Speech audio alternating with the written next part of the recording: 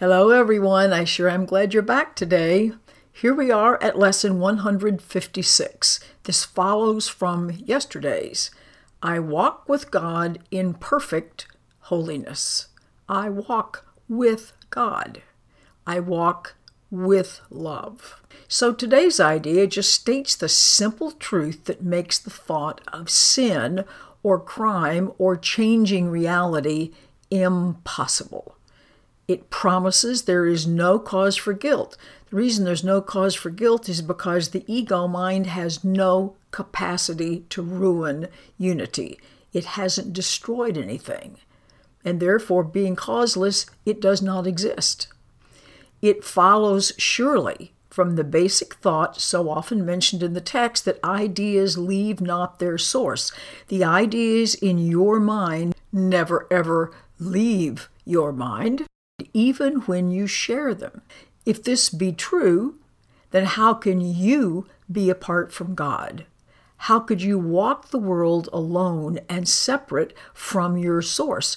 Because you are a thought, capital T, in the mind of God. Where can you go? Since the mind of God is everywhere and everything. So you have not left the source. It's just another way of saying that very same thing. We're not inconsistent in the thoughts that we present in our curriculum. Truth must be true throughout, totally, if it's going to be true. It can't contradict itself, and it can't be sometimes uncertain and at other times sure. You cannot walk the world apart from love because you can't be without love. You can't not be love.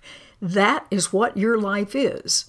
And where you are, he or love is. There's one life, not a whole batch of lives. And that life you share with him. Nothing can be apart from him and live or exist. Yet, where he is, there must be holiness as well as life. No attribute of his remains unshared by absolutely everything that lives. And what lives is holy as himself, holy as love itself, because what shares his life is part of that holiness. God, love, you, me, everyone, holiness are all the same thing. Nothing whatsoever that lives could be sinful any more than the sun could decide to be made of ice, or that the sea decide it's not made of water, or that the grass gets to grow with its roots suspended in the air, just simply an impossibility. There is a light in you that cannot die, whose presence is so holy that the world is sanctified because of you. Of you. All things that live bring gifts to you and offer them in gratitude and gladness at your feet. The scent of flowers is their gift to you. The waves bow down before you, and the trees extend their arms to shield you from the heat and lay their leaves before you on the ground that you may walk in softness, while the wind sinks to a whisper around your holy head, obviously doing everything possible to send us the message of how blessed we actually are. The light in you is what the universe longs to behold. All living things are still before you, for they recognize who or what walks with you. The light you carry is their own, and thus they see in you their holiness, saluting you as Savior and as God, because thank goodness you're showing up, showing them. Accept their reverence, for it is due to holiness itself. It's not due to your ego mind. Holiness itself that walks with you, transforming in its gentle light all things unto its likeness and its purity, its innocence. This is the way salvation works. As you step back, the light in you steps forward and encompasses the world.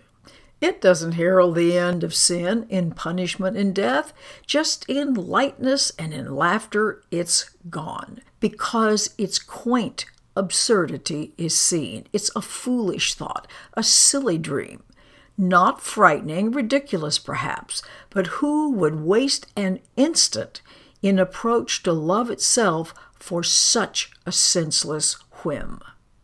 Yet you've wasted many, many years on just this foolish thought. The past is gone. Remember, now is a new, clean moment, and all of its fantasies gone with it. They don't keep you bound any longer. They're not here. The approach to God or love is near, and in the little interval of doubt that still remains, you may perhaps lose sight of your companion, the Holy Spirit, the mediator, the awareness, the truth, and mistake him for the senseless ancient dream that now is past. Who walks with me?